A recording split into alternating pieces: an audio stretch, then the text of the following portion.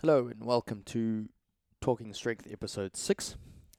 Today I got to sit down with my good friend Nevin, or as I have him saved in my phone as Nevin French, because as you will hear, he has a very distinct French accent.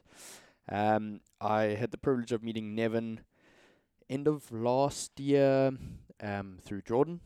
We had a training session together, and ever since then we kind of just linked up, and we seem to find each other in the best of times and the worst of times.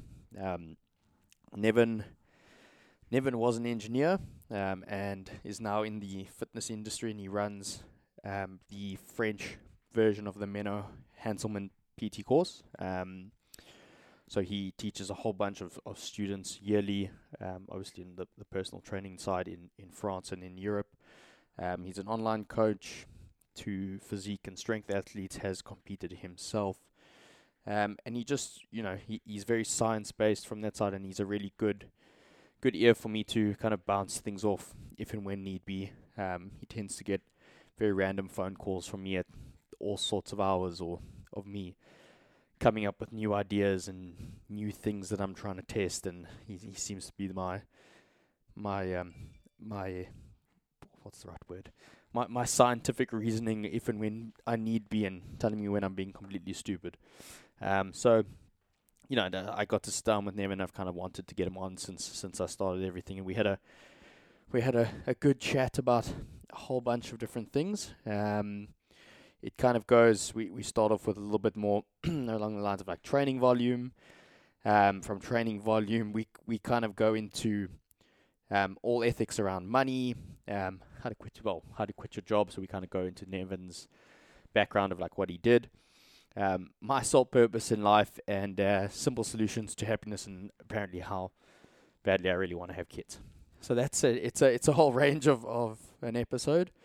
I really hope you can get involved, enjoy the listen. I had a really good laugh, which was nice, and kick back, listen, subscribe, share, tag both of us, and enjoy. Could be golden. Mustn't speak too loud.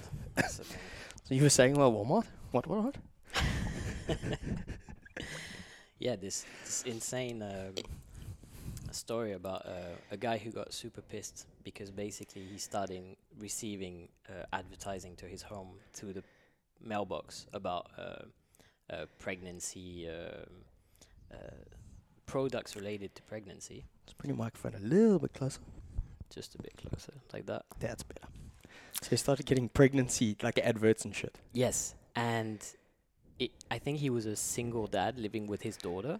So he got like, why are you sending me that? Why are you pushing my daughter to get pregnant or something So he was like that? getting like coupons and shit from Walmart. He actually sent a mail or something like that to Walmart, getting pissed about it, and then they told him well, we're sorry, but based on the data, your daughter or someone in your household might be pregnant. And then actually he learned that his daughter was pregnant. What? Yeah, because based on all the data, and they cross-check everything based on how households change their buying habits, and then they can target you better with advertising and sending you coupons on things that you're potentially going to buy. And it's mind-blowing. So based on what you were saying just before, the more data you have on people, the more you can target people with advertising. This is what Facebook does. And this is what we use through Facebook.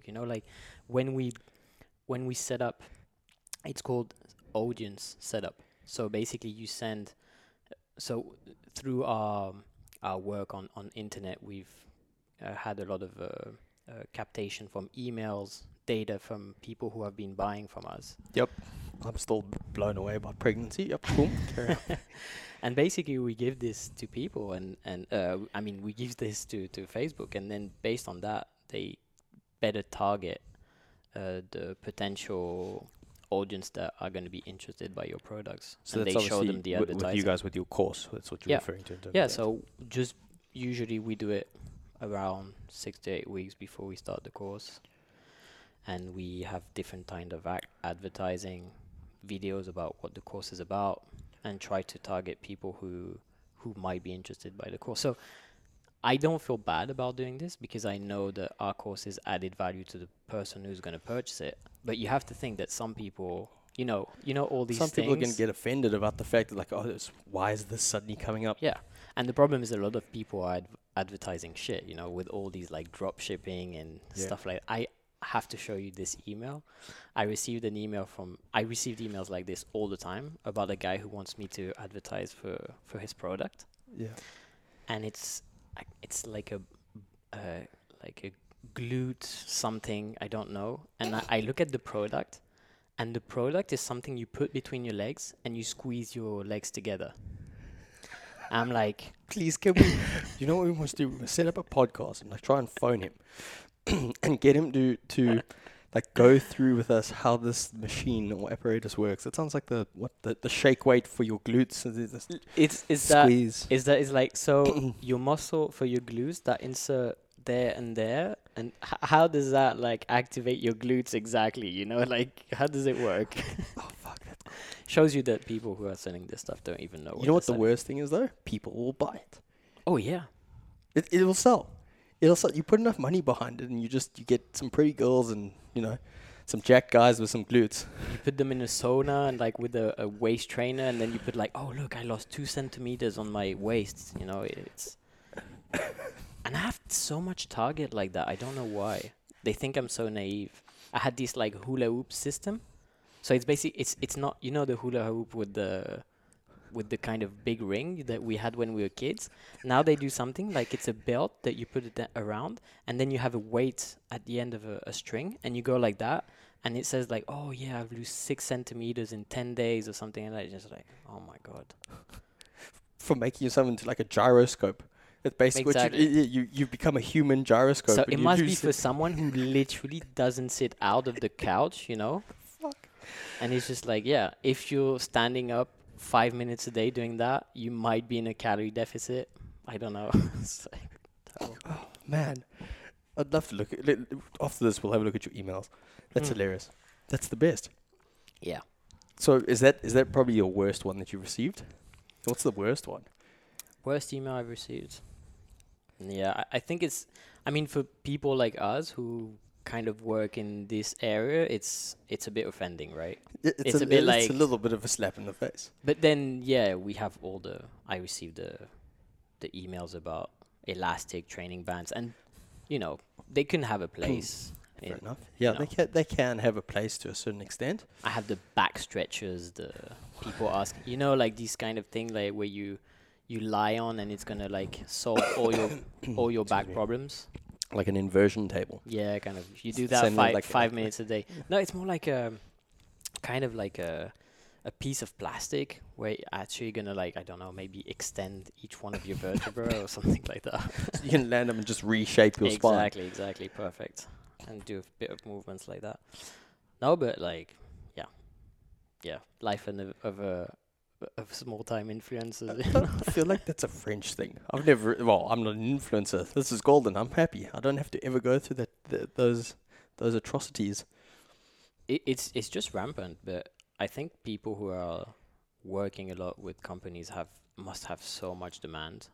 Because my friend Antoine has so much stuff, and he's not doing it because the problem is like once you start doing it, you start saying, oh, that's not a great product, but it's good money behind, and you kind of lose your ethic. That was the question I was gonna ask. Like, so when is it right? When do you sell yourself? At what percentage? Is it a number? Is it a possibility for something to fix someone? Where do you sell your soul? For me, it's too important because as I've built this trust with the people that follow me, the people who buy my products, my courses. It's too important for me to break that over an amount of money. For me, it's not something I'm willing to sell. But then again, if someone tells you like, yeah, like present this glute squeeze thing, and I give you $50 million, you're like, That's a good amount of money. So just one advertising, and then I can literally do whatever I want and sell my courses basically for free and just help for free because I will never need the money the rest of my life. I don't know. There's the question. It's like, so if you could sell one of these products and make the endless amount of money that you need for the rest of your life, would you then do everything else for free? If I get $50 million, for sure, more than half will So go if towards helping Shake people. Wake dude between the legs said $50 million to endorse this product. Yeah, but see how much good I could do in the world with the rest of that money, right? Because I don't need that money. Yeah, you don't need the money, but it's like you also, how many people could you be hurting with the product? With someone squeezing their legs on a piece of plastic? I don't know. It's a hard question, huh? Oh, it's a hard question. I don't know either. I'd probably take the money and then sell the courses. Like that would be kind of what I did. But at the same time, it's like you sold yourself out. Kind of what you did. So you sold this. That's kind of what I did. Oh, So what was the product? I don't know. James? I haven't sold myself or anything. Now I think about it. What else have I done? I mean, I've done stupid shit. No, I think until now I've never like kind of done anything that was against what I was standing for, or I've said some shit, you know, like if we had this conversation, right?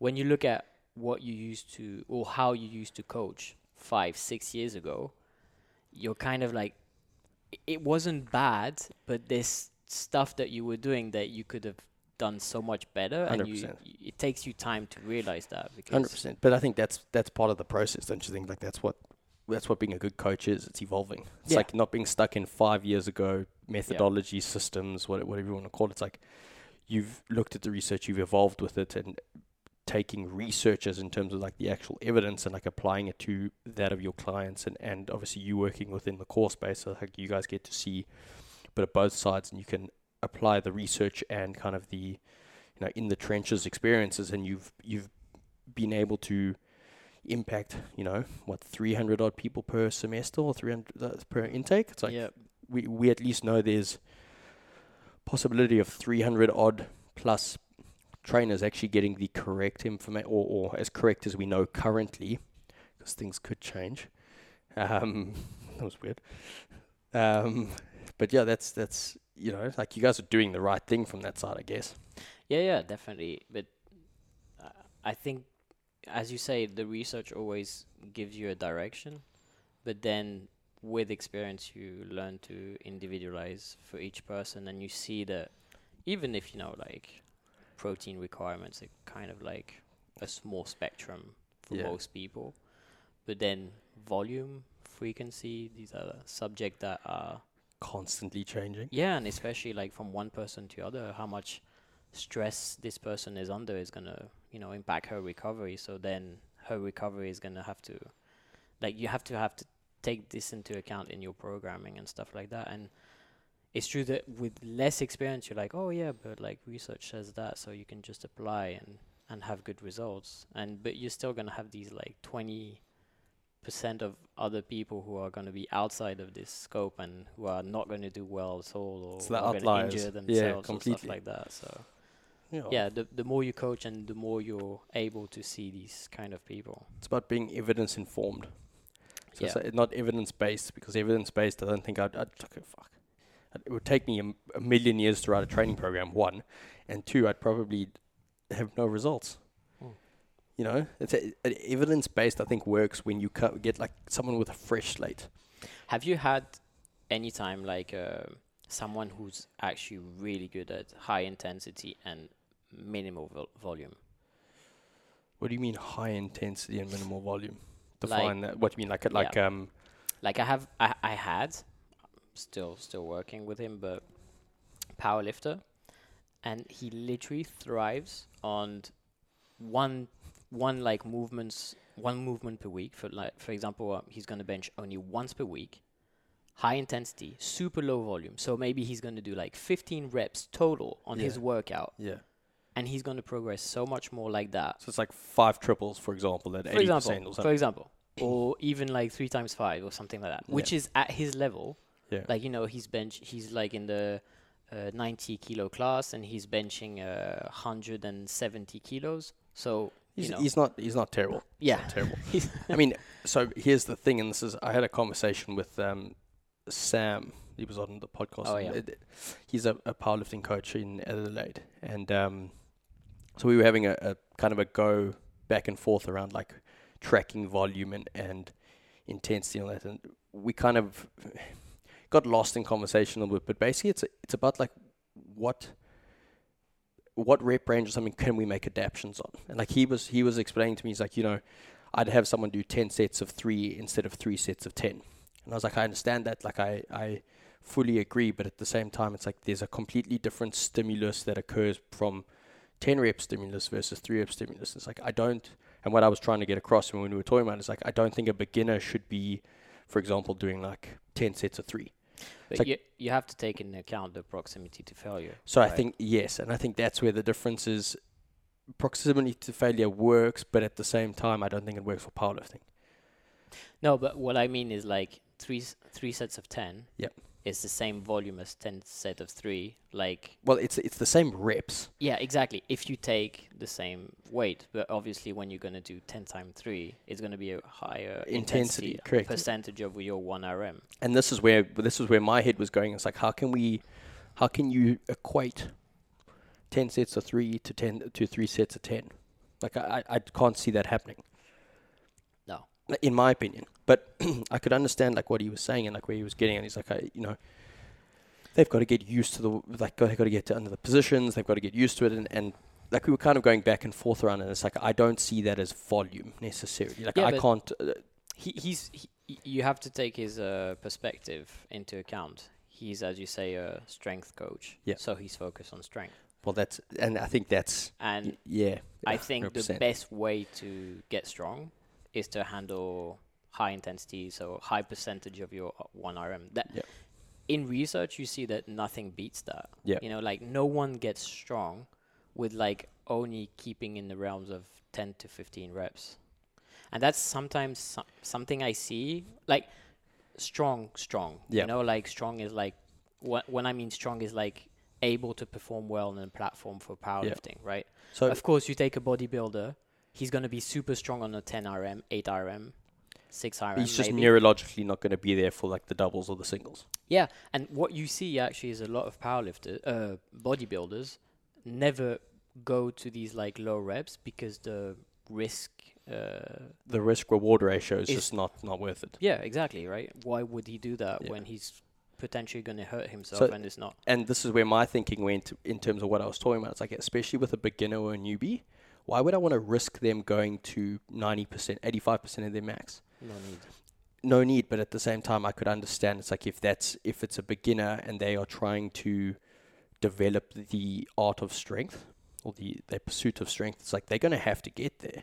So it's like, when do you play in reps and when do you play in sets for a beginner?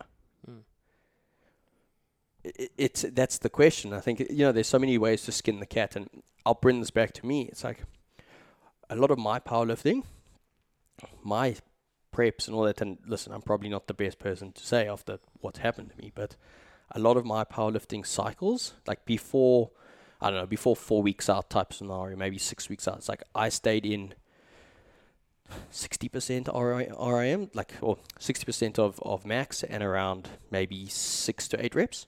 That's what I was working with. It's like I never went over 60% of my 1 rep max until like 4 weeks out, and then I got under the bar and I got used to weight, and did like doubles and singles. 6 weeks out. Only. About 6 weeks out. So it's like I built a base, and the way that it was taught to me, and I've kind of looked at it going forward from there, and maybe I don't know, I could be wrong, but it's like if you were building a pyramid, the bigger the base of the pyramid, the higher the pyramid can go. It's like a building. It's like if your foundation is wider, you can, in theory, you'll appreciate this coming from your background. It's like if we've got a base that's 1,000 meters wide, it's like how high can we go up versus a base that is 100 meters wide. I completely agree, and that's also where powerlifters forget that you also need muscle growth. Muscle group hypertrophy cycles, and I think that's where like off-peak or off-season cycles of hypertrophy are great. And if you're only focusing on strength, maybe you're going to miss something out. But coming back to powerlifters, to bodybuilders, like something that could be a good idea for bodybuilders who still want to be strong without taking too much risk is, post-activation potentiation. Because that way they could like work at high intensities, like just a bit, like maybe one set, and then actually like benefit from potentially having more volume and progressing, something like that. It's not something I've worked on with. It's nothing I've never implemented myself, but it's like, do you not think that's something?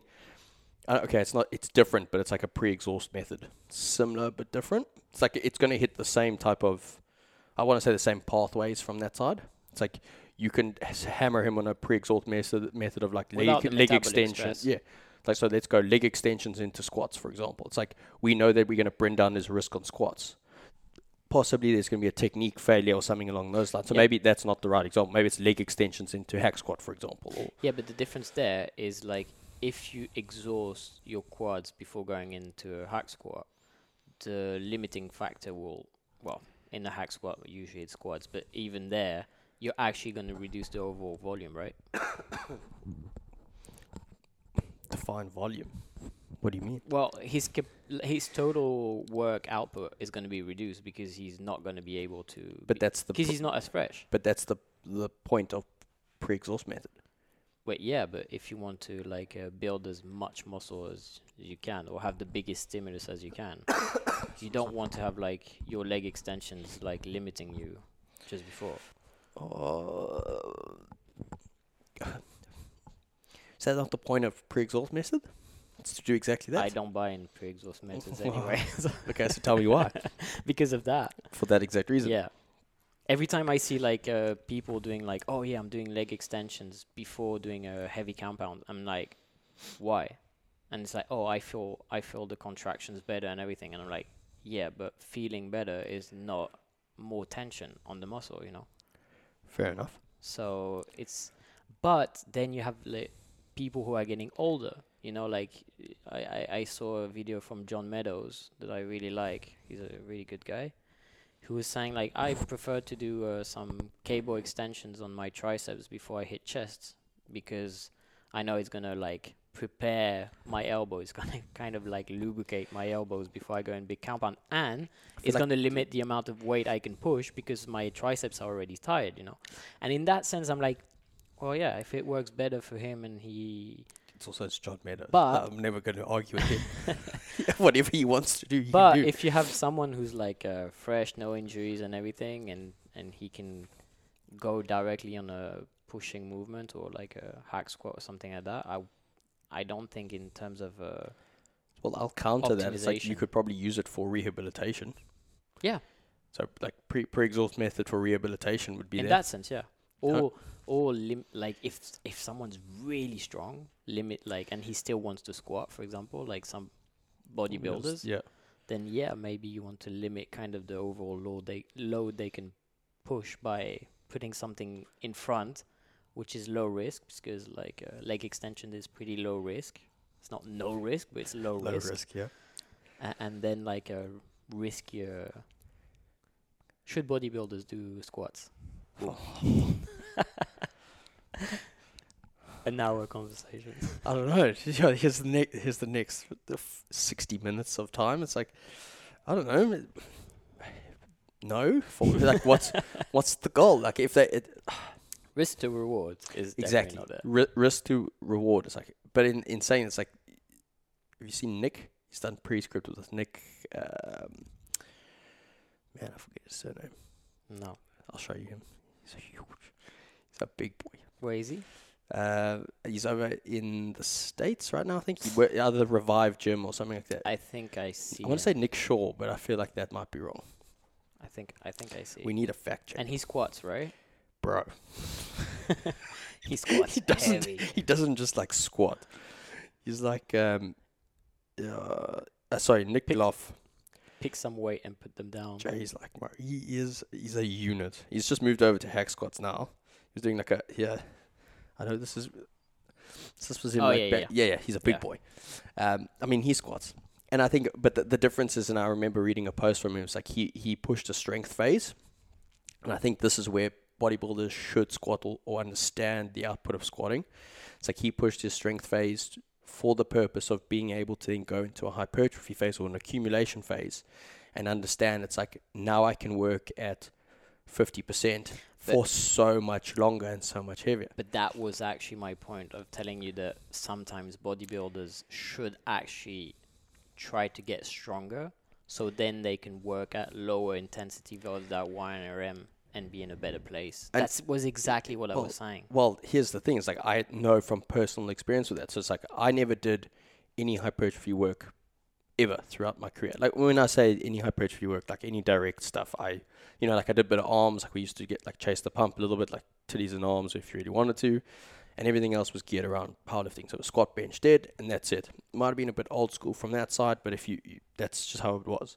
Came over to Australia, started working at a gym where we were more systems based, if you wanted to call it that. And like, I went through stuff like an accumulation phase and intensification and like structured from that manner, block programming, but more hypertrophy body composition experience. I blew up like second to none, because I was able to handle weights that I shouldn't have been, like that other people weren't being able to handle in the gym. For example, for 10 reps, I was doing we were doing like a heavy light method. So heavy light's like 4 to 6 reps of a movement. So like a bench press, and then you would go into 12 to 15 reps of something direct to the muscle group that you're working. So like a bench press and like a cable fly. So it's like I was doing 4 to 6 reps on that at like 100 kilos, and then being able to pump out 12 to 15, where everyone else, like, it would be dramatically less, because obviously the tap off or the drop off would occur. It's like, and I blew up dramatically. And I was like, well, there's something to this. It's like, and that's why I think a lot of people just need to get fucking strong. You get strong and then go into hypertrophy, and this is maybe tying into what we're talking about. It's like you've got to go through different phases, different blocks. It's like have an off season. The off season I took after being on a barbell for however many years. It's like I took an off season. I went on to state machines and dumbbells. It's like my joints feel like I lost like 20 years. I don't feel like a cripple. Like I walk around, I feel good. Like my joints felt good. I got off a barbell. I got off a fixed plane or a pronated grip all the time. Like I was able to integrate some form of function around my joints. It's like I felt amazing. It's like, why wouldn't you program like that? Yeah. Why aren't we? It's like, oh, that's how I program, but it's like that's essentially, I think we all go through this phase before understanding that you also want to feel good outside of the gym, right? Like, well, there was a period where depends on how serious or what you're trying to do. There was really a period of my life where, well, I can say that because you will understand. I don't know if people listening to this will understand, but I was only in muscle action, Yeah. And so basically, just trying to drive pure tension across muscle fibers, insertion Exactly. to origin, like the whole time. Like that's because it. that's what's gonna build up muscle, right? Yeah, that would be the most advantageous way for us to build muscle. It's like create as much tension across the muscle fiber as possible. Whether that means you can't bend down and tie your shoelace, like that doesn't matter, because I'm trying to build muscle. Yeah. And I got to a place where I was, unsatisfied outside of the gym because I didn't feel as healthy. I felt like, oh no, I'm not going to play volleyball with my friends because like I might hurt myself or something like that, which is a bit ridiculous, right? No, but I think we've all gone to that. I went to that, like I just got out of school and I was playing like Premier League hockey at that stage. And I remember at one stage I was just like, I can't play hockey anymore. It's like I keep doing my hamstring. Yeah. It's like I'm pushing so much for like dysfunctional in terms of what my sport was, which was like a linear movement. It's like just one plane, squat, bench, deadlift.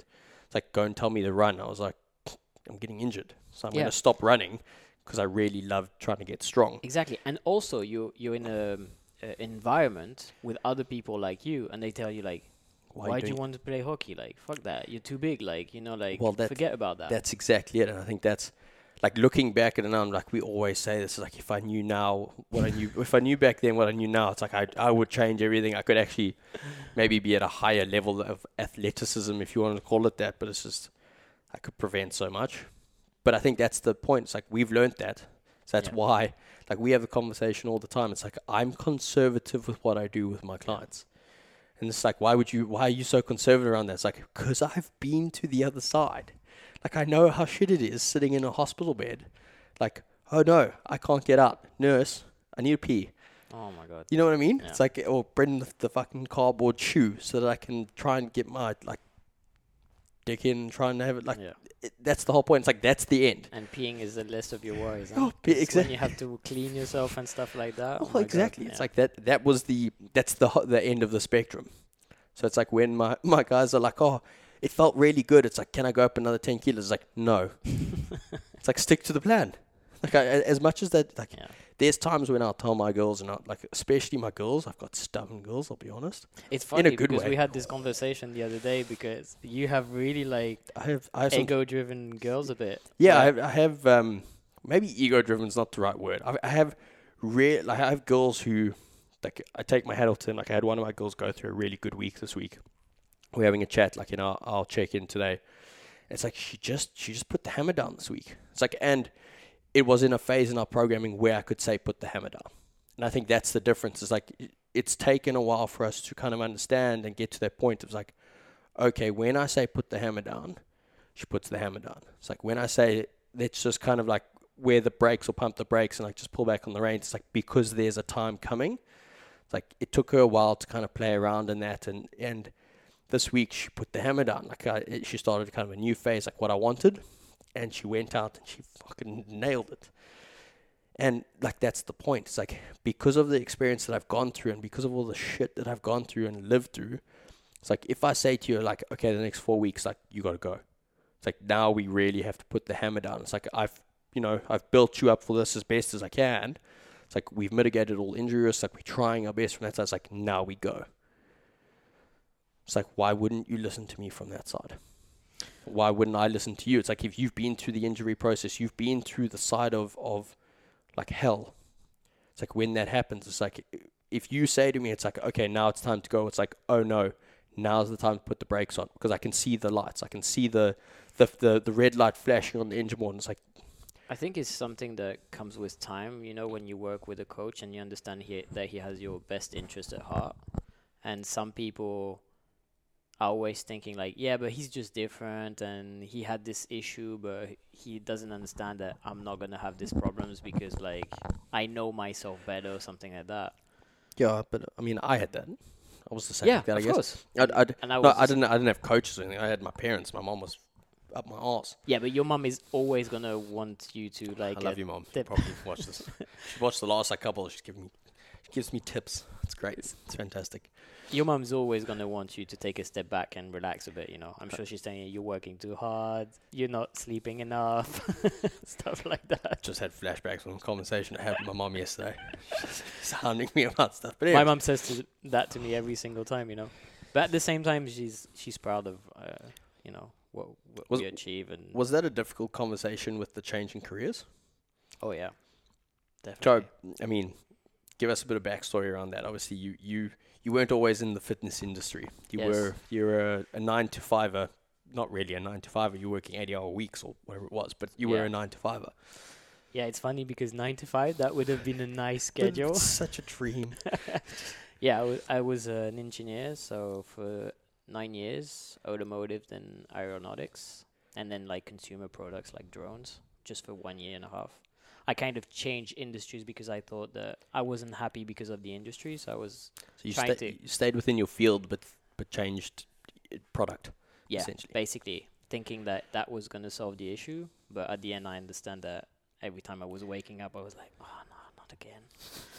And yeah, I was working hard, so yeah, I was 8 to 8 most days when working I was hard, traveling. miserable, just hating life, unhealthy. Trying to fit the trainings where I could, you know, like going super late. Like of course my sleeping schedule was like completely fucked. Messed, yeah. It's the thing that takes the biggest toll, and you're like, oh, it's okay, I'm optimizing the rest, so it's just gonna it doesn't work. But yeah, it's the one thing that I've noticed with myself, anyone. It's like, you know, even as trainers, etc. Like we know that sleep is the key. Yeah, we know it. It's the first thing I neglect every single time. Of course, and because it's the hardest thing to actually achieve. You know. I think it's the hardest thing, and until recently, it's like it was the hardest thing to track. It was the hardest thing to put data towards. It's like, how good was your sleep? Oh, I feel like shit, but I got 8 hours. Meanwhile, your 8 hours actually wasn't 8. That was 8 hours in bed. It's like you maybe slept for 4. of the 4, you were in REM for 30 minutes. Like, you know, you know me, I'm a big data nerd from that side. It's like Whoop, Aura, all of those types of things. It's like, that's why I like the data. Like, I like looking at that. It's like, I can objectively look at it and go, okay, I did this, and this intervention to try and get better sleep. I got 7 hours of sleep while I was in bed for 9. Like, it's better than last time, for example. Those types of things. But that's funny because, like, I'm very data driven, like you, but not for sleep because I have kind of a anxious personality. If I start tracking sleep, it actually is gonna influence negatively. Like, I'm gonna be in bed, I'm gonna be like, okay, you need to fall asleep now, and I want some deep sleep tonight, Nevin. Some deep sleep, right? And I wake up in the morning and I'm like, fuck yeah. Yeah, and I'll be honest, that is one of the negative things that I've seen with like certain clients with like that I've got on Whoop, etc. It's like they almost get so worked up that they're not beating themselves in like their previous and you know, I think you got to know how to coach that. You got to know, like, if you want the data and you want to be able to put that in, it's like you got to know ways that you can then work around that. Yeah, if you have automation and they just like track, but without tracking, you know, if you get the information, that's fine. There's ways around that, but again, it's like I have clients who, like, I just don't track their sleep because I know it's like if I'm like, hey, how many hours of sleep did you get last night? Oh, 6, but the night before 7. So like, I don't know what's wrong. Like, something must be wrong. I'm anxious. Work stress. It must be stress. I'm just like, oh my god, just calm down. So for me, because I have this kind of issue, I know what time I go to sleep, what time I wake up, and I go a bit more instinctive, you know, in the sense that depending on how I wake up, I know usually like if it's been good sleep or bad sleep. I think a big problem that we have nowadays is the pollution, light and noise. Yeah. A lot of people are affected by that because they're not isolated. There's so much. Like, how do these fucking Australians live? Okay, I'm French and we have stuff that we put on like windows that like keeps the light out. Yeah. But here, like, it's these stupid things where you just blind, like no. Like as soon as you have light, you it's like if the street light's 1 lumen too high outside, it comes through. It's done. Like it's in your room. Luckily enough, I must be honest, my room is very blacked out for that exact reason. Like, But it should. I have an eye mask because like it's just so gorgeous. Man, I'm so sexy. Like eye mask, earplugs. What up? Dude, I just imagine someone breaking into the house one night and you just leaving there like nose plugs, earplugs, Natalia just like lying there. Perfect. Oh, they'd just be like, oh, what have we walked into? Gains, man. Gains over anything. Gains over anything, 100%. So sorry, you were saying you were working, 8 to 8. Yeah. Sleep was a mess. Yeah, and actually I did my first bodybuilding competition. It was actually fitness model and gorgeous and men's physique. I gotta find because photos of those. I have some. I wasn't big enough. But anyways, like my mom invited me to lunch on a Saturday, and we went to lunch, and she was like, she looked super concerned, and I was like, what's wrong? And she basically kind of phrased it differently, but she asked me if I had mental health issues to like go on the stage half naked to show my muscles. Like, my mom is really traditional, and for her sports is tennis or stuff like that, and bodybuilding is just something that is completely, she can't understand it. Like she see these like narcissists. That's the only thing she sees. She doesn't see the training. She's just got the typical stigma around bodybuilding from that side. It's like you're just a narcissistic asshole. Yeah. So I did boxing before that, and that was already hard for her to understand because she's like, okay, it's sport, but why do you have to hit on other people? And then I did bodybuilding, and so yeah. And when I kind of explained to her that I was really unhappy in my life, having a good salary, having a good position in a company, and telling her that I was going to just drop all that and go to... I wanted to do only coaching at the time. I didn't think about... Did you have a lined up job? Did you have a job lined up? Like at that point? No. It was kind of like you were going to just quit and that was it. So... because I had this, like, I was an engineer for so long, I was able to put a lot of money aside because You weren't spending money. No, I've never been a big spender, so I was just like, all right, like, I'll just prepare my future or whatever. Your inheritance. Yeah, basically. And at that point, I knew I had like enough money to be okay for the next 2 years. And I was like, okay, I'm just gonna like stop working and go and basically try something else, try something that I loved, because I had always been passionate about nutrition and training. And that's what I did. And actually, when you are in a situation where you don't have this comfort anymore, you actually get super productive, much more productive than when you're doing something 100%. that you feel that you're forced to do. It's one of the biggest things I find. It's like it's the pressure. It's like as soon as I'm uncomfortable, it's like then things start working. It's like then it's almost like well, there's that saying and whatever it is, like comfort breeds inactivity. It's like, well, that's exactly that. As soon as I get comfortable, I get lazy. Like, I don't push business. I don't like.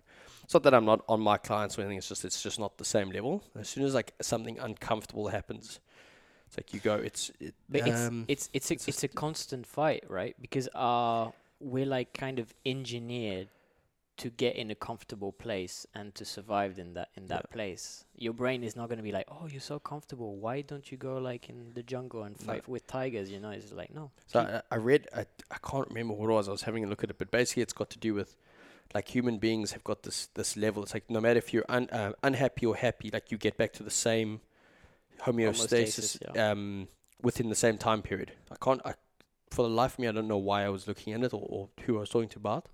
It's like it's exactly what you're talking about. It's like as soon as we get uncomfortable, it's like we graft as hard as we can. Like we get the good experience, but it's the good experience takes us the same amount of time to get back, even if it was a negative experience, something along those lines. I can't remember what it's called.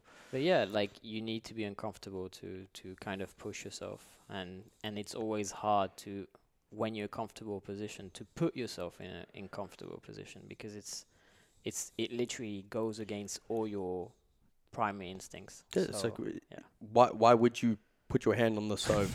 Why would you put your hand on the fire? That's literally what you're doing. Yeah. It's like, you know it's hot. It's like, why are you going to do it? Well, because like you have to. It's the only way that you're going to grow from it, get better. There's an analogy I really like, which says like, if you want to discover another continent, you need to leave the shore behind you and accept that at one point you won't see anything. Yeah. You know? You'll eventually get to that one point in the ocean where you can't see behind you and you can't see in front of you. Exactly. I think I know what you're talking about. And it's just like what happens then? That's where I was for a few months, you know.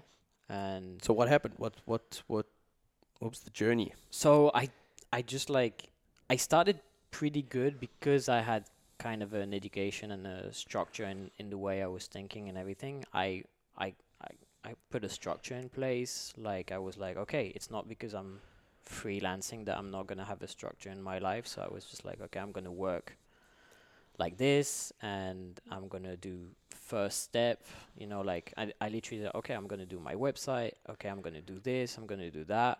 And finally, like a lot of ideas came around and the idea of actually like launching the Bayesian course in France, and just like went on and the more you go, the more ideas you have and the more I find that that's one of the biggest things though. It's like I had a period of time where so I was fired from the company that moved me over here for a discrepancy in values or a difference in values, I suppose, or whatever it was. I was just questioning shit. You're not driven by money? No, I wasn't driven by money at all. I wasn't. I was just unhappy with them. Which is usually what they mean by discrepancies in values in a company, right? It's got something to do with that. Anyway, you know, whatever. Fuck them. And there was a period of time. It's like I didn't have a gym to go to. I didn't really have any clients because I was being threatened with legal stuff that I wasn't allowed to take clients because you would steal business from them. Yeah, essentially, and whatever. They had no grounds. I took them to court. I won a whole bunch of nonsense. Nice. Yeah, I know. That was that nice little dagger in there.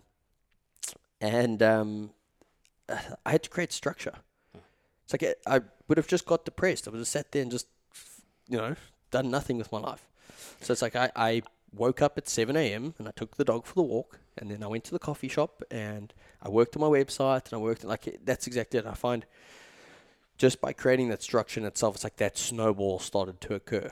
But that's where also some people fall short, in the sense that it's for some people who have bad habits and who don't have external structure like forced onto them. It's sometimes very hard Yeah. to start something, and sometimes integrating another team or like working with other people at the start, if you want to start your own project, it's sometimes a bit helpful because they're missing It's the external motivation. It's like not everyone has the ability to be like, okay, at 7 a.m. I'm going to get up. It's like that's why I have a job. That's why you have a job. It's like if everyone would get up and just get motivated and go and train, and like, you know, everything we know is on the internet. Every single one of my clients can learn everything that I know for free on the internet. And it takes time. They'd be able to do everything that I know and be able to implement it all. It's like, but they don't have me hounding them at 7 a.m. in the morning. It's like, hey, how was your sleep last night? How's your pain? It's like, are we training today? Like that, you know, they have that extra person or that extra set of eyes all the time. And I think, you know, that's what they pay for. Yeah. A lot of the time, that's what coaching is. Well, in my opinion, it's like, that's why I hound every single one of my clients. I'm on them every single day for that exact reason.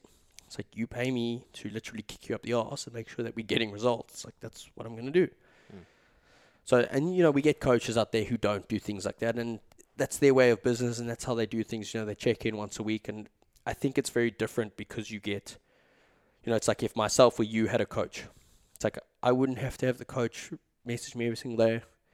Like, you give me my workout. Why are you messaging me? Exactly. It'd be Leave like, me alone. oh, like I'm Of course just. I'm going to go to the gym. What a It's like, question. what else am I going to do with my day?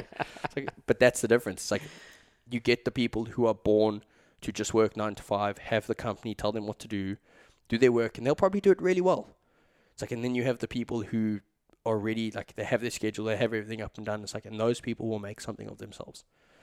I think it also depends on maybe where you come from and Or your upbringing, I think, as well. yeah. Also, I was like, I mean, I didn't grow up in a wonderful neighborhood, but I didn't have a really bad childhood or anything. Yeah.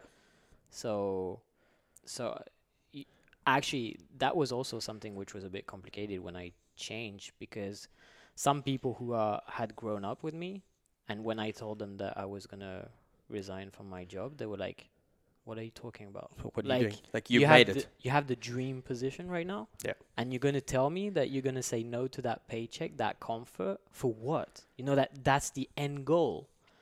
And the thing is, even if that's how I saw it when I was studying and when I was trying to get to that position, when I got to that position, I was like, yeah, it's the end goal for some people because maybe they think it is based on their education and upbringing, because that's the target that you have. So that's the fulfillment. It's like It's you get your paycheck, it's done. It's like you have the family, the 9 to 5, it's there, boom, boom, boom.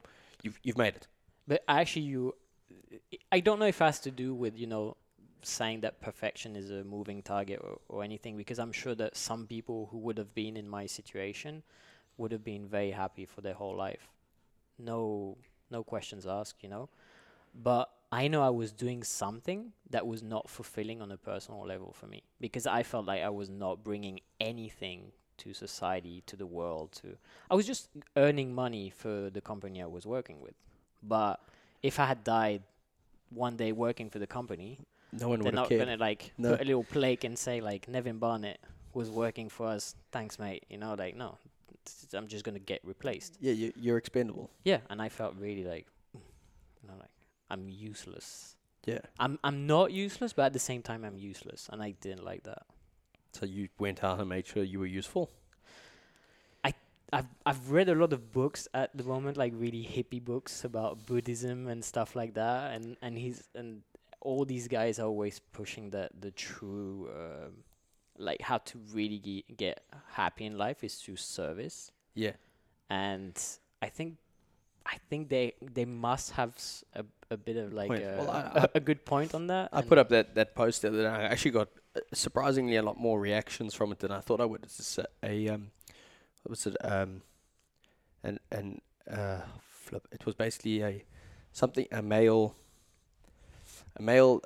wants to be served, where a man wants to be of service. Oh yeah, It's like, and I remember. And like I got I put it up. I read it somewhere or whatever it was I was going through, and I put it up, and I was like, the amount of people that sent me replies to that, geez, I was taken away. It's like, but that's how I think. It's like, I'm here to be of service.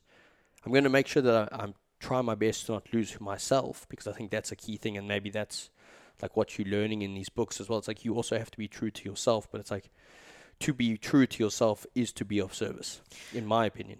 I think the message is also like people are so focused on themselves because they feel that they're not in a place where they can be of service. You know, like you speak a lot with people saying like, yes, like as soon as I'll be rich in a good place, then I'll start helping people, or then I'll start giving money or whatever.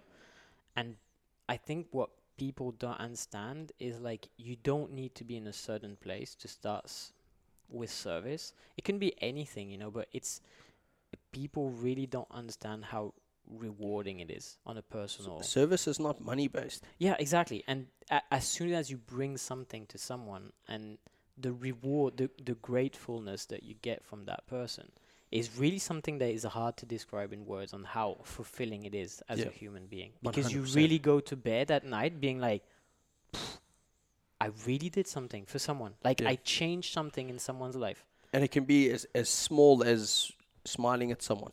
Yeah. It literally can be. You know that it sounds a bit cliche from that side, but it does get down to that perspective. And it's so much rewarding than actually like money. Yeah. Often. But even it's portrayed in society. Like I get this advertising at the moment all the time again about people being like, oh yeah, my client did so much money in a day and everything. And you're like, yeah, cool. But like everything is just towards money, money, money. And I do understand that money is necessary for comfort and everything, but just being driven by money, which I was definitely when I was 20 years old. Like you would ask me, I would say like, I don't give a fuck about the rest. The most important is for me is to make money. Yeah. Because I came also from a place where I wasn't having enough money to be happy, I thought. Yeah. You know? But when you kind of understand that, there's actually studies super interesting that shows kind of how happy people are based on their revenue per household and everything. And it has diminishing returns. It's like at something like 75,000 Australian dollars or something like that. It's just like above. It's just like the happiness chart doesn't go up so much. It's not the happiness. I was saying to my accountant actually this week, and he was talking about it in a household. It's like 100. So fancy. So fancy. My account. I have to just. Oh man, moving countries, trying to move money, try to not be dodgy. This new thing that I was telling you about, I'll go into that now. Crypto. Crypto, hashtag, that's the way to go. He was saying something about like in a household, it's like 180,000. Like that's anything over that, like your livelihood doesn't change. There's no difference. No. And I was like, wow. It's like, I need to make 180. That's the no, I'm joking. Like target. No, that's exactly what you're saying. It's like no amount of money can replace fulfillment, I think. It's like I know I need income. You need income. It's like, and I'm not neglecting. I'm not saying I'm just going to sell everything and be that minimalistic life and all that. It's like, if you want to do that, go and do that. But at the same time, it's like, I know I need to make income, and I'm in the business of making income because that's what I need to survive. But it's like, if I make income, I can receive fulfillment with my service. I think you need to get to the level where you're not thinking, oh, that's expensive or something like that. You can just do whatever you want, whenever you want. But a Ferrari will not make you happy unless you're like completely obsessed with cars. No. But you know, like I think it's not the Ferrari, the big mansion, and the beautiful wife that is gonna make you happy. I've always said it's like I've said it to my mom, and I've said it to. For some random reason, I've been the most broodiest male since like 18. I just want kids. Don't tell me why. Like I had a really good childhood. It's not Girls. like I just want kids. I want a happy life and like a happy wife. And what I mean by that is like, you know, if I want to take my family away on holiday, I want to be able to get online, book the holiday, and just go. Yeah. I want, you know, if the car tires need to be replaced, I don't want to be like, oh fuck. It's like we got to like slow down on the food this week or something like that. Like that's, you know, I don't want to be controlled by the external factors of life from that. It's like I want to be able to pick up my family and go on holiday. I want to be able to spoil my wife. If I want to buy her flowers, I want to be able to buy her flowers. Yeah. It's like, that's it. It's, nothing overcomplicated from that side. It's like, it's simple. Produce me kids and I'll try and look after you. It's definitely not what I mean, but like that's, oh jeez, like, can you just imagine the comment? I'm done. Edit that out. I need to edit that out. Yeah, we're an unedited podcast. Anyways, sorry, Mom, if my mom's listening as well. I just, like, I want to reproduce. I just want to reproduce now. Oh jeez, like, that's gonna come back and bite me in the ass, 100%. But that's it. That's my goal. Yeah.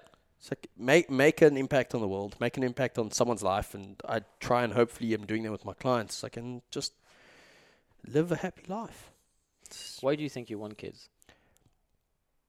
I've racked my brain around this so much. It's like nothing. Like, I didn't have a bad childhood. I didn't have, like, my parents were divorced. They split from that side, so it's bad, if you want to call it, from that side. It's like I had, I had the same thing. It's obviously not ideal when you're a kid. 100%. But then when you see other people getting beaten down or raped by their father, you're like, mine was pretty easy. Could be worse. Yeah, exactly. It could be worse, man. Like, that's like, my mom looked after, like, I lived with her. Like, she did everything that she could to provide me the future that I had. My dad did the same thing. Like, my dad looked, my dad's gone over or bent over backwards for me on many occasions. And, I'm in this country because of him. He managed to get permanent residency, and I have the opportunity that I do. That's sweet at the moment, for sure. Right now, like, exactly. You see, I've got permanent residency. I want kids. I want, like, I'm the package. That's it. I'm just the package. True. You see? How's gay marriage here? Yeah. It's like, Natalia, sorry, you have to go home. I'm married. No, but that's, I don't know. It's a good question. It's just, I've just always, like, I did every decision after 18, after 19. It's like, to kind of have a kid. It's like, I had AV necrosis of head femur, like, that one of the options was, try and wait it out, and we'll do antibiotics, and we'll try and, like, do as much as we can to limit the pain, or have a hip replacement. And I was like, I want quality of life. I want to be able to play with my kids. I want to be able to get down on the floor and play with my kids. I was like, quality of life. That's what I want. So for some reason, that's always been in the back of my head. And recently, it's been more and more, like, thought of. It's like, I've always said, maybe, like, I want a family. Maybe that's the thing. It's like, I don't necessarily want kids. I want a family. Whether the family means a happy wife, just a partner, someone that... Happy wife, happy life. Happy wife, happy life. Jeez. My goodness. It's a challenge. It's a never-ending story. But that's all I've wanted. I've just wanted a happy family. And family maybe means no kids. For all I know, maybe not. It's like, if you really want to look at it, like the world population, etc., etc., etc., it's like bringing someone into this life right now might not be a good... Yeah, I was asking you the question because based on our conversation on like what is set as goals when we are brought up and everything, for me it was like, getting married, getting child, a dog, house, whatever, swimming pool. Yeah. And now, because I've questioned so much of this standard, because I realized that being happy for me was not working in a company, it was working for myself, doing what I want. And then I was kind of questioning, like, do I want kids? Because I've always wanted kids since I'm a kid. But do I want kids because that's what society expects you to do? Or is it because I really want kids?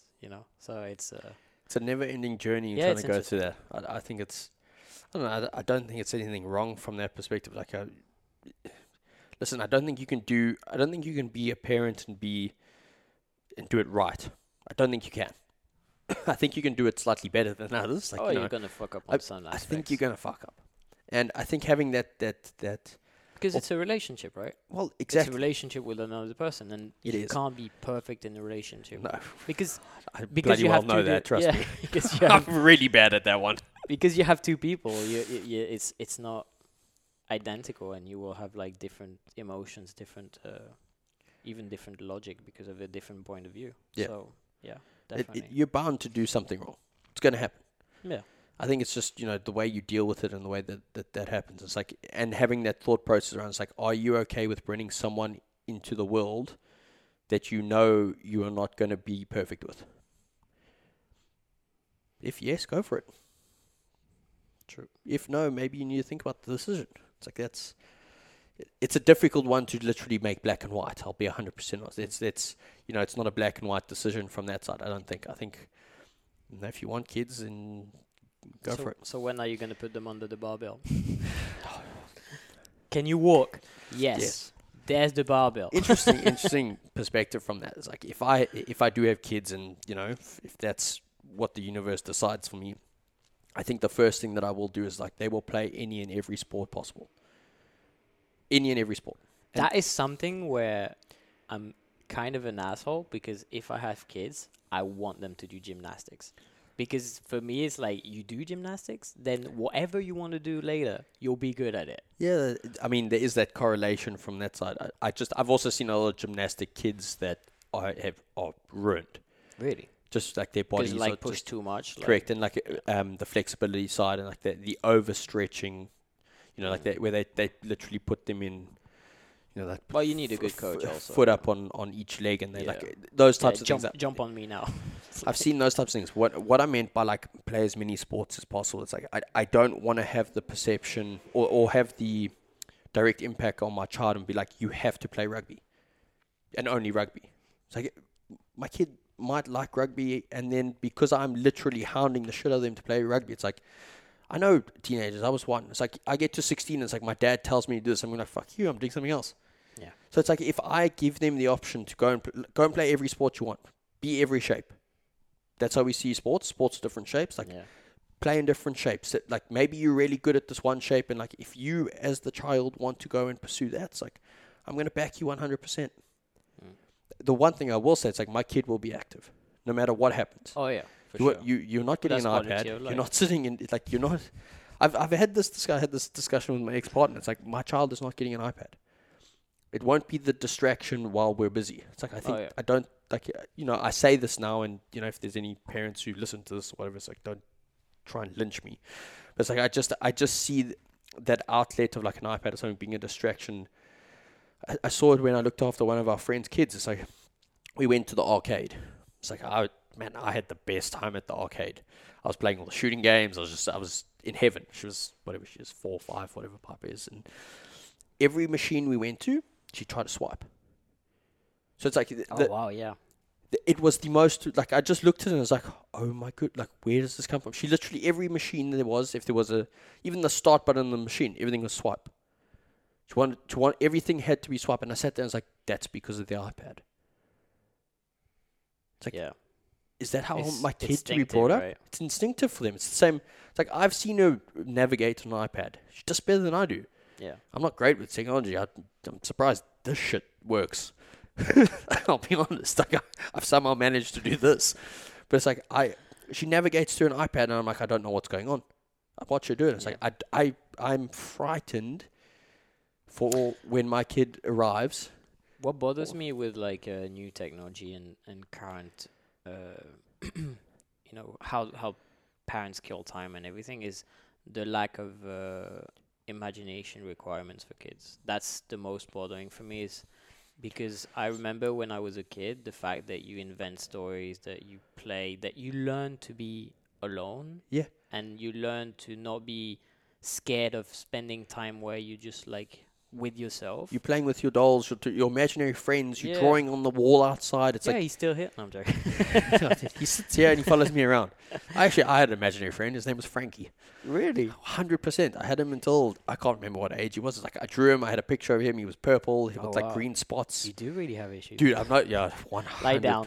I've got. We have the couch. We've got the couch. I'll just. Do you want to give me the strength for that? Yeah. His name was Frankie, and like I remember Frankie was always around with like, especially.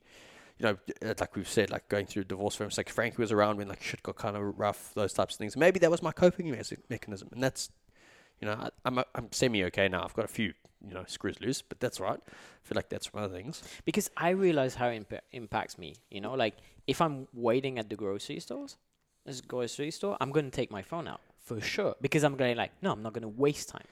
But imagine as a kid when you're not realizing that, and every time you're not doing something, you need a phone, you need an iPad, you need external stimulus to keep your brain going.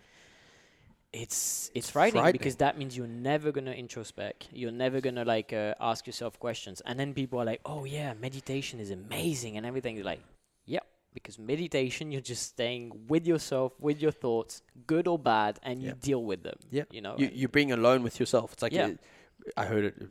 Jordan's spoken about it a few times. It's like be alone with yourself for 30 minutes.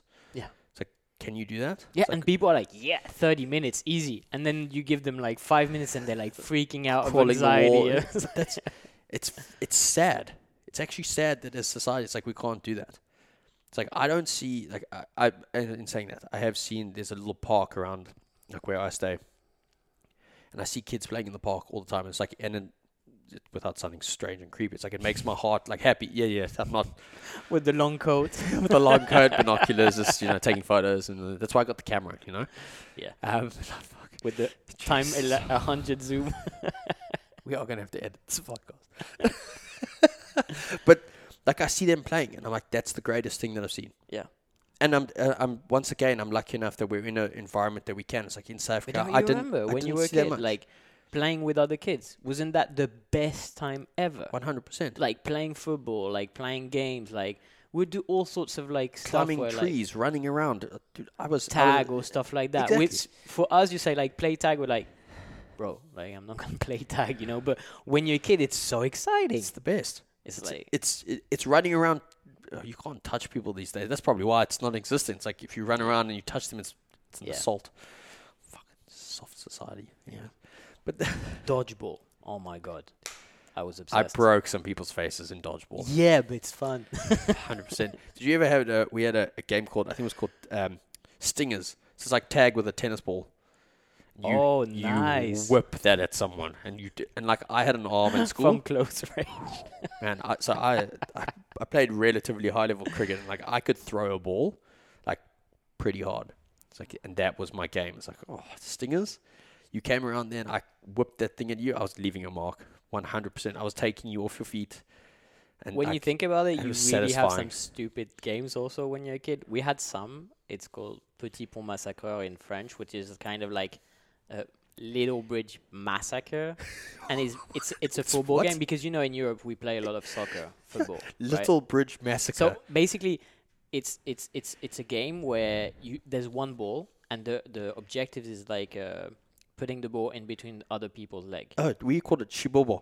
Shibobo.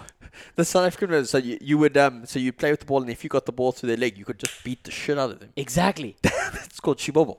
All right. So you had that also. Yep. Which is stupid, right? Yep. But so much. And then you would have to run and touch like a safe spot. Exactly. That's the one. Yeah. Exactly. Shibobo. So that some was people hard. got beat. Oh yeah. Yep. I think it got banned in our school. I think Really? because people there was elbows, there was proper, there was some things. Oh yeah, going on. some people didn't hold back the anger. So if someone like crossed you, like, okay, so you're gonna go after him, and like you're gonna get it happen, I'm gonna just wind. Yes. Good old times, eh? It can't happen now. Nah. It's sad. Yeah, we went on a tangent there. I have no idea how we got here. This is literally every podcast, every lab, anything I do. It's like the tangent rabbit hole that just occurs. I think we haven't spoken about strength enough, or maybe strength of survival from Shipopo. Shipopo, yeah. If you survived a full game of Shipopo at the end of in my school, it's like that would set you up for life. 100%. Yeah, it was fun. It's an hour. Should we call it there? It's pretty good. Yeah. Don't know. Completely went in like the weirdest tangents ever, but I'm happy with that.